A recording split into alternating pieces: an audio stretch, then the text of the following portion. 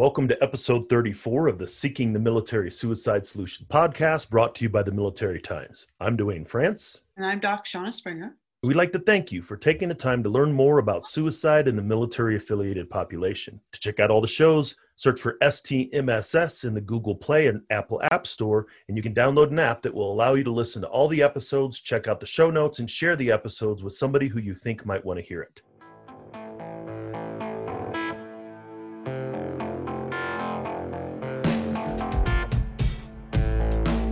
Thanks again to everybody for joining us to listen to an honest conversation about service member, veteran, and military family suicide. When we're having a conversation about suicide prevention at the national level, one topic that's come up several times in this series is the need to focus on lethal means safety as a method to reduce the impact of suicide in the military-affiliated population. Today's guest is facing that problem directly. Shauna, what can you tell us about our guest? Yes, thanks, Dwayne. So, Joe Bartozzi is the President and Chief Executive Officer of the National Shooting Sports Foundation, NSSF, the trade association for the firearm and ammunition industry, as well as the Sporting Arms and Ammunition Manufacturers Institute, the standard-setting organization for the firearm and ammunition industry. In his career in the firearm industry, he's had the opportunity to work very closely with military and law enforcement. Joe is an attorney licensed to practice in Connecticut and Maine, and also is a licensed member of the Bar of the United States Supreme Court. In addition, he serves on the board of the Connecticut chapter of the American Red Cross, which has given him an expanded appreciation for the work our military and first responders do and the stress and strain they face.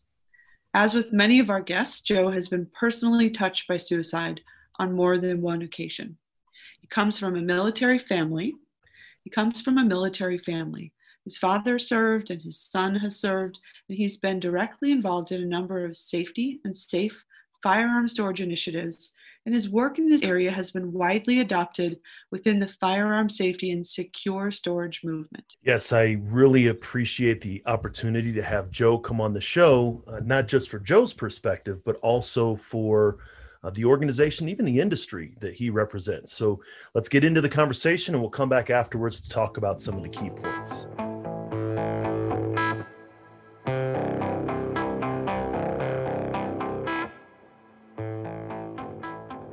Veteran suicide in the military-affiliated population, families of service members and veterans. This is critical, but one of the sort of the elephants in the room is the impact of suicide death by firearm. And I'm really encouraged by what NSSF is doing to really address this topic head on. This is something you're partnering with the VA and AFSP. This is really important to you. Yeah, Dwayne, it really is. We live by the adage that no one can do everything, but everyone can do something. And what we're trying to do is certainly not be an authority on suicide or suicide prevention, but I think we bring to the table the fact that we are gun owners, we are hunters and shooters. Many of our staff and many of our industry are veterans. So we're trying to bring this to the table to talk to gun owners as gun owners and to provide educational materials and information to help them make good decisions, make good choices. And at the end of the day, we preach education and safety training. And I think that's something that will go a long way towards helping to prevent or put time and space or time and distance between perhaps a suicidal ideation and a lethal means. So we're just trying to bring to the table what we can on this topic. And that's something, and obviously safe storage practices and responsible handling of firearms is something that every gun owner wants to do, or definitely what NSSF does. But specifically related to suicide prevention, that sort of takes things to a different level. Yeah, it really does. We partnered with the American Foundation for Suicide Prevention and, of course, the VA on this topic because, again, we're not experts in the field, but there are certain unique, very important elements there that we are learning about and that we can then share with our members and anyone in the gun owning community that will listen to us. We developed, in partnership with these groups, toolkits to reach out to the community and talk about safe storage practices, talk about warning signs. We're giving, for example, firearm retailers all over the country these toolkits so they can spot the warning signs of a customer that can come in and may not be acting perhaps correct in a fashion that would give someone a reason to think maybe we ought to take a look at this. And here's a phone number, by the way, reach out and talk to somebody. So we're trying to do that to the extent we can. We mail out thousands of these toolkits to people, and we're really starting to see a big interest in this topic. We had a suicide prevention booth at our SHOT Show in January, and the booth was very well trafficked. We had a lot of attention from the media and from the attendees. So there's an appetite for this education, and we're very happy to bring it forward to our members. And this is one thing in my experience, one as a veteran, but also as a clinical mental health counselor, there's often a concern that something's going to be taken away. And especially here, that the minute that I say I am having suicidal thoughts and the fact that I'm a gun owner, that there's a concern that their guns will be taken away, that that their rights will be restricted in some way. And from what I've seen, that's really something that NSSF is trying to say, that's not exactly the case. We just have to figure out how to do something different. We're trying to remove that stigma that getting help is somehow going to jeopardize your rights or be somehow seen as a sign of weakness. There are plenty of ways to get the proper care and to have the proper conversation. In fact, our literature is entitled Have a Brave Conversation, so that you can reach out to folks, have the conversation, get the help you need. And we offer several suggestions for how then to securely store firearms, to put the keys in the hands of someone that is trusted right now during a momentary time of crisis. I think there are a lot of options before we ever get to that point where all of a sudden you're going to have your guns taken away. And certainly that is our hope.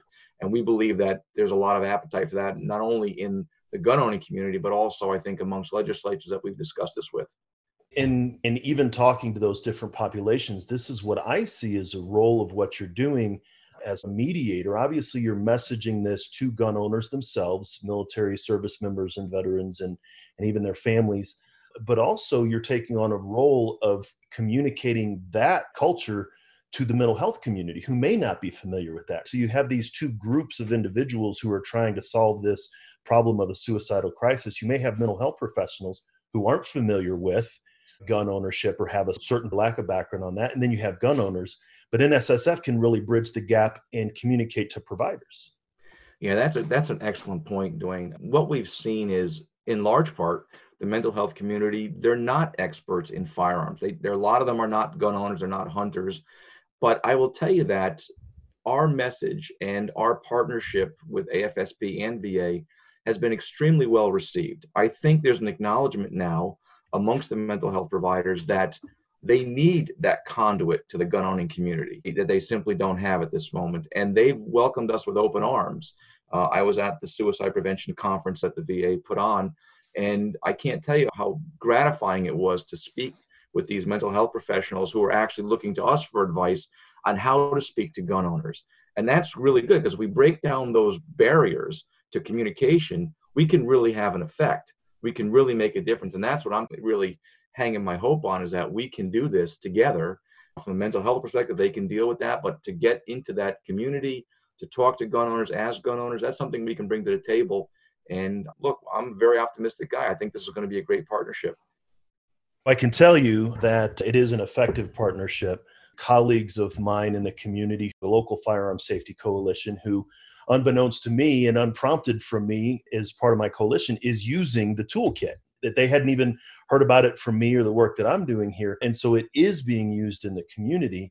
That idea of providers, you tried to maybe dispel the myths in the gun owners' hands, but that brave conversation, I see that there needs to be a brave conversation from the mental health provider as well, because this is something that they may not be comfortable talking about in therapy. Yeah, that's probably so. We heard from so many veterans that had that same experience, where if there's such reluctance to talk to their mental health provider who is not familiar with guns, does not understand the relationship that people have. And there's a real passion about whether it be hunting or target shooting, or particularly in the military community where there's such an attachment to a particular firearm. We see so many not comfortable speaking to their providers because they recognize that their providers are not fluent in the language that gun owners use, or some of the terminology and things like that. So we've got to be able to bridge that gap. We've got to break down the barriers and open up those lines of communication. Again, we're educating, of course, gun owners and veterans, but also we're educating the mental health providers in some of these areas about firearms and how to talk to firearms owners. So again, if that's our role, we're very happy to do it. And I'm very gratified to hear your colleague using the toolkit, because it's a great resource. And we spent a lot of time and effort on this thing. And I'm so happy to hear it's being used in the real world. Just before we talked, you had mentioned that you're part of a military family. My father was a Vietnam veteran. Myself and my brother both served. We were actually both in Afghanistan at the same time, which was obviously him being a combat veteran, having both of his sons in Afghanistan at the same time. This is not just something that is a professional consideration for you. This is something that's a personal consideration for you.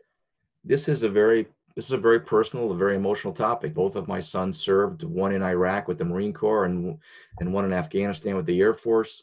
Super proud of these guys and what they did. And my dad was a veteran. He served in Germany during the Cold War, to keep the Russians from crossing the border there. And so it's something that is so intimate and so personal to the military family that, yeah, this is my job, right, as president of the NSSF, but on a personal level, it's so much more important. It is so much more impactful to me to be able to do this and hope that we can save lives by simply having these conversations. And we worry about the kids when they're overseas, but knowing the statistics on veteran suicide, you never stop worrying, even when they're back. So I'm hoping that I can save some families some anguish as well. And if that's what we can do, then let's do it. And I think that's an important point. And my mother was very relieved when I finally retired. And she said that whole experiment is done. But I think that's what a lot of people have, that mindset of, okay, once you're outside the military. But as you said, again, with the statistics, the rate of death by suicide, but then firearms as a method of that, that's something that maybe a lot of military families aren't familiar with, how impactful that is and how much they may have to be aware or vigilant farther on down the line. Yeah, and that's where the ability to communicate with your family member, with a loved one, is so crucial. The observation of behavior patterns is crucial. You'll know when someone isn't acting quite right, and then you have to really be comfortable enough to open up and have the conversation. Ask, how are you doing? Is everything okay? Because if you don't, the options are unthinkable, and the regret that you may live with is unspeakable. I think we have to all be aware of our surroundings, and we can't deny what we're seeing. We have to be aware, and we've got to be very vigilant and understand the statistics, and hopefully that's a way of preventing it from becoming a reality. In having those conversations, and you say that as a suicide prevention booth at the SHOT Show, and you said that it has been well received by the gun owning community. Has there been any pushback maybe, or any challenges, or has it been fairly well received having this conversation about firearm safety and suicide? Personally, I really think there's a sense of relief that we're actually talking about this. We know the statistics, right? 2/3 of all firearms related fatalities in this country, 2/3 are suicide, not homicide. Accidents are at the lowest point since they've been keeping records for 115 years. So the issue isn't accidents. It's a very small percentage of all accidental deaths by firearms, is 0.3%. Homicides have been going down, but suicides have not been going down. And when we see the amount of interest amongst, for example, firearm retailers on this topic, it's extremely gratifying. And it shows that, you know what, there's an appetite for this education. People are not afraid. We're destigmatizing this thing. And it was so encouraging to see that the constant traffic at the booth of people just wanting more information, wanting to learn more. And frankly, there was a couple that lost a family member to suicide that was manning the booth. And their stories were powerful. And people needed to hear that. We can't hide it. We can't pretend it doesn't exist. And if we could do something to try and prevent somebody from going through this tragedy, why then we ought to do it. And I'm proud to be part of it. But there's been no pushback. We presented this topic at a number of seminars around the country, and it's been well received. I have to say, I can't say there's been any pushback at all. And that's encouraging, and I really appreciate getting the information in the hands of retailers and range owners and things like that. We've had a lot of discussions on the show so far about getting the information in the hands of the people that need to hear it, that are in contact with individuals. We call them gatekeepers, but especially range operators and retailers are really gatekeepers, and they can tell either if somebody is a client that they see all the time, or if it's somebody who's coming in new. it's really important to get the information in the hands of those people that can see it. Without question, we have to make sure that they understand that this is a potential issue. And there are certain things that we've seen, and again, by discussing this with our partners at VA and AFSP, there are certain patterns that seem to develop, and we just want to make them aware of this. We want to make sure that they are prepared, not only for preventing this, but there have been ranges, for example, where there have been suicides, and the effect on the staff is profound. So the survivors have some challenges going forward. And again, we want to save lives to be sure, but we also want to prevent the agony that the survivors feel. The person that, for example, may have rented a firearm to somebody who then took his or her own life, that's a terrible place to be emotionally. So we're trying to provide the education to prevent, for sure, but then also to help them deal with the aftermath should the unthinkable occur. So there's a lot of facets to this program. And again, it's been very well received, and we're pushing it, and we're getting the word out every chance we can. So the firearm safety toolkit, could you describe it for us a little bit, maybe where folks can find it? Yeah, the VA has this program. Basically, it's a kit that's designed to engage the entire community on involvement regarding safe storage, identifying some of the risk factors, putting the time and distance between a person who might be having a temporary issue or concern and a lethal means. And that may be firearms, it may be something else. We're seeing with the pandemic, of course, now that the rate of poisonings has gone up dramatically. So it's not just firearms. From our point of the world, our perspective is we want to make sure that people are safe with their firearms. So the toolkit is a collaborative effort. It's got a lot of great material and resources, links to other resources. And I can't say enough good things about what the VA has done in helping us with this and providing resources and people to really make this thing a reality. So in having these conversations, as you said, you've been involved in this a while. How important was it for you, for the VA, to come to an industry leader in gun ownership and say, we can't do this ourselves? I think it was hugely important. The VA, in my own life, with my own father and my father-in-law and my own sons, the VA has been an important part of my experience. I know this very well from being a child, growing up with a veteran as a father. They're such a powerful organization. They have such reach and such importance to the veteran community that to have them as a partner here is immeasurable. It's huge. And like we talk about our friends at AFSP, there are things that I learned from AFSP and VA relationship that I never would have considered before. The fact that suicide is preventable, that most people that attempt a suicide and live don't go on to die by suicide. Those are things that I never considered before. So it gives me so much more ammunition, no pun intended, to get out and talk to people in my industry saying, look, we can do this. All we need to do is to create some time and space and get the notion out there that we can actually prevent this. And all of a sudden, it doesn't seem impossible anymore. It seems like, yes, we can do this. So that, I think, in and of itself is a powerful message. So yeah, we're happy to carry that forward, and we will and continue to do to the extent we possibly can. I think it's important, the willingness to have this conversation. And this is obviously something, again, some of the conferences that have happened recently, even the development of this show, we're at a time where we say what we've been doing for the last 10 years hasn't been working. And so on the one hand, the willingness for those who are doing maybe the clinical work for suicide prevention, but also the willingness of the NSSF to step out and say, we're willing to hear this. We're willing to change. We're willing to have conversations that will help us understand this issue differently. And that willingness to have those conversations is important as well. That's an excellent point. The NSSF is doing this, but the NSSF is made up of 9,000 industry members and a board which has been supportive of this. The board is members of the industry that had to be comfortable taking this step. They took a leap of faith on this relationship, and the board said, go for it, and let's see where it goes. And without that support, this wouldn't be possible. But I think it's bearing fruit in that the toolkits are out there. People are using them. We are having the conversation with thousands and thousands of our members around the country. And I know these things take time, but this is where it starts. We planted the seed. The interest is certainly there. We're seeing it. And that's where we think we're going to have the biggest impact.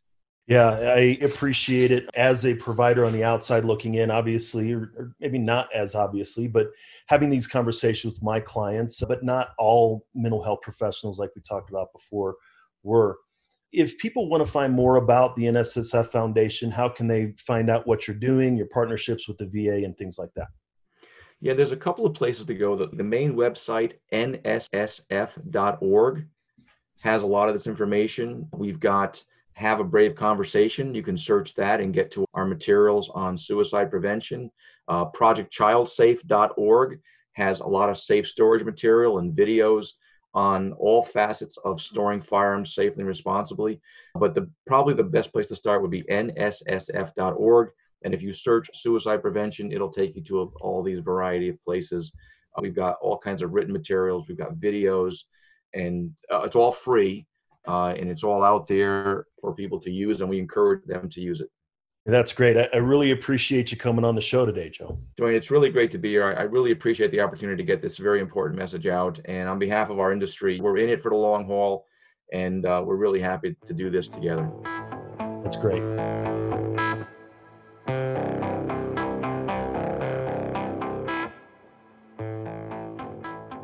In my opinion, having the National Shooting Sports Foundation take such an active and public role in addressing this topic indicates that we might be getting somewhere with moving the conversation out of the academic, research, and clinical communities and into the general public, which is really a good thing. Absolutely.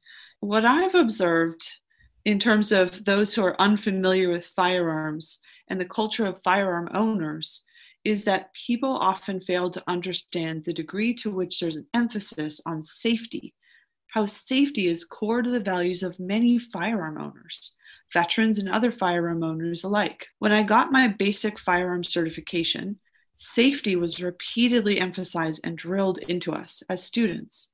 At the end of each set on the shooting range, we learned about the importance of repeatedly checking to make sure there was no live round in the chamber that we were unaware of. We learned about keeping our safety on until it was time to fire, about never pointing a firearm, even unloaded, at anyone unintentionally, about keeping our finger off the trigger until we were ready to fire. In the movies, we see images of people slinging loaded guns, holding them at weird angles where they would have much less firing accuracy, and regularly pointing them at people as an extension of their power. This is not how most veterans who are highly trained firearms owners operate at all. For example, the phrase "every Marine a rifleman" includes the fact that every Marine is trained extensively on how to use and maintain his or her firearm in highly disciplined ways. If you were to add up all the hours that Marines and other warriors spend getting drilled on this, it would be months, maybe even years of their life. So from this vantage point, perhaps it becomes more clear how disrespectful it feels to veterans when civilian clinicians who are totally unfamiliar with this culture ask veterans if they own firearms and if they're using them safely. That is a great point. As you're talking, I'm thinking about another very potentially lethal machine. That's what guns are, machines, and how much we focus on the safety, and that's our vehicles. These are huge machines that could cause a lot of damage if they're not treated safely. And everyone, arguably maybe to a greater or lesser extent, but understands the potential lethality of this huge machine that we drive around every day. And as a veteran myself who has gone through all of that training that you're talking about, you're absolutely right. The amount of respect that those of us who have trained with firearms have for the lethal potentiality of these firearms, I think that's a great point, in that people don't understand that is a significant factor in how we approach firearms. Yeah, it's so funny you use that analogy of our cars, because one of the analogies I've used in terms of how it might feel for veterans to be asked by civilians unfamiliar with, do you own a gun? Do you store it safely? It's like a 14-year-old questioning your license to drive. It just is perceived in such an intrusive and inappropriate way. And so there are ways to have the conversation that are respectful and culturally informed, but I think plowing ahead and just making assumptions is not one of them. I really liked this interview on several levels. And one of the most refreshing undertones for me was how Joe talked not just about what he knows, but what he's learned from others. He gave specifics. For instance, he's learned that in many cases, if we can prevent a suicide from happening, a person will not necessarily make another attempt later on. And after reviewing my book, he talked with me about how it was helpful to learn about the mind state of those who are suicidal and how warriors may be uniquely vulnerable to self-destructive intent under certain conditions. As clinicians and healers, we hold some truths that need to be part of this conversation. Truths about how firearms, meant to be tools used for the protection of those we love, can become weapons of self-destruction during a perfect storm of stress. And the thing is that those we hope to reach, our veteran patients, will never hear these messages from someone whose motives they doubt. In a way, you might say that veterans have a very mighty respect for our perceived power as licensed providers. They view us at times as an extension of law enforcement or the long arm of the government. As long as they think a clinician may have a hidden motive to flag their record or do anything using their power to make it harder for that veteran to maintain firearm privileges, the conversation will grind to a halt and you'll lose their trust. Once we're clear on each other's motives, it's a different story. We can align around what's really at stake. And veterans will engage in creative thinking about ways to reduce potential risk, the risk of a tragic outcome for those they love. They're highly skilled at thinking of ways to manage risk. This interview with Joe Bartozzi was an example of what right looks like when we move beyond fear into trust and partnership. I definitely think we're making progress. I definitely agree. I think that of all of the conversations that we're having around preventing suicide, this is the most critical conversation. And at the same time, for many veterans, it's almost the most off-limits topic of conversation. So we somehow have to figure out how to have this conversation because really, if we can make firearms safety, however you want to describe it, lethal means safety, time-based prevention methods, if we can get around this lack of willingness perhaps to have this conversation, then this is the one thing I think can make a significant impact in reducing suicide in the military affiliated population. I totally agree. This is such a critical conversation, and approaching it strategically is absolutely essential. Yes, I agree. And for those of you who may or may not have listened so far to this series, many of our guests agree, many of our future guests agree. And hopefully this episode specifically is able to maybe start some conversations in your community to be able to start to address this. So we really appreciate everybody taking the time to check out the show. Make sure to take a look at the show notes, which you can find at veteranmentalhealth.com/STMSS34, or by downloading the app by searching STMSS in the Apple app or Google Play stores. In the show notes, you can get the links to everything we talked about in this episode, as well as finding the show on militarytimes.com. As a reminder, you can ask us questions and let us know what you thought about the show by going to our Facebook group, moderated by the outstanding D. James, by going to veteranmentalhealth.com/group. You can find out more about the work that Shauna is doing by checking out her latest book, Warrior: How to Support Those Who Protect Us, and the work that I'm doing by checking out my latest book, Military in the Rearview Mirror: Mental Health and Wellness in Post-Military Life. Both are available on Amazon, and we'll have links to them in the show notes. Just a reminder that the guests and reflections on this show are for informational purposes only and should not be considered professional advice. While Dwayne and I are mental health professionals, we are not your mental health professionals. We always recommend that you discuss these things with a licensed clinician. And always remember, you can connect with the Veteran Crisis Line by calling 1-800-273-8255 and pressing 1. Chat online with them at veterancrisisline.net or texting 838-255. Thanks again for joining us to talk about seeking the military suicide solution, and make sure to follow Military Times on social media to keep up with the latest shows. Join us next time for another great episode, and until then, remember, you're not alone, ever.